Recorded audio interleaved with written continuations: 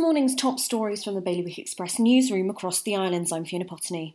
Jersey's politicians have agreed to bring in a new set of tools to control the island's rising population. There will now be a new set of local work permissions lasting 9 months, 4 months, 10 years and a long-term permission. The first two will not count towards permanent resident status.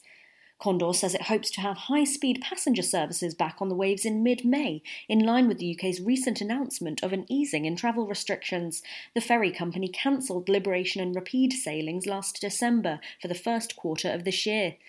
The mother of a 14-year-old boy who was knocked off his bicycle by a van which failed to stop in Jersey has welcomed a review that will look at introducing a Freddy's Law.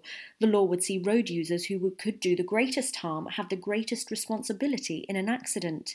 And people in Guernsey are still being encouraged to work from home as they enter stage 2 in their lockdown exit plan on Monday. For more on all these stories, visit bailiwickexpress.com. Your weather now cloudy with sunny intervals later and a top temperature of 11 degrees. Bailiwick Radio News.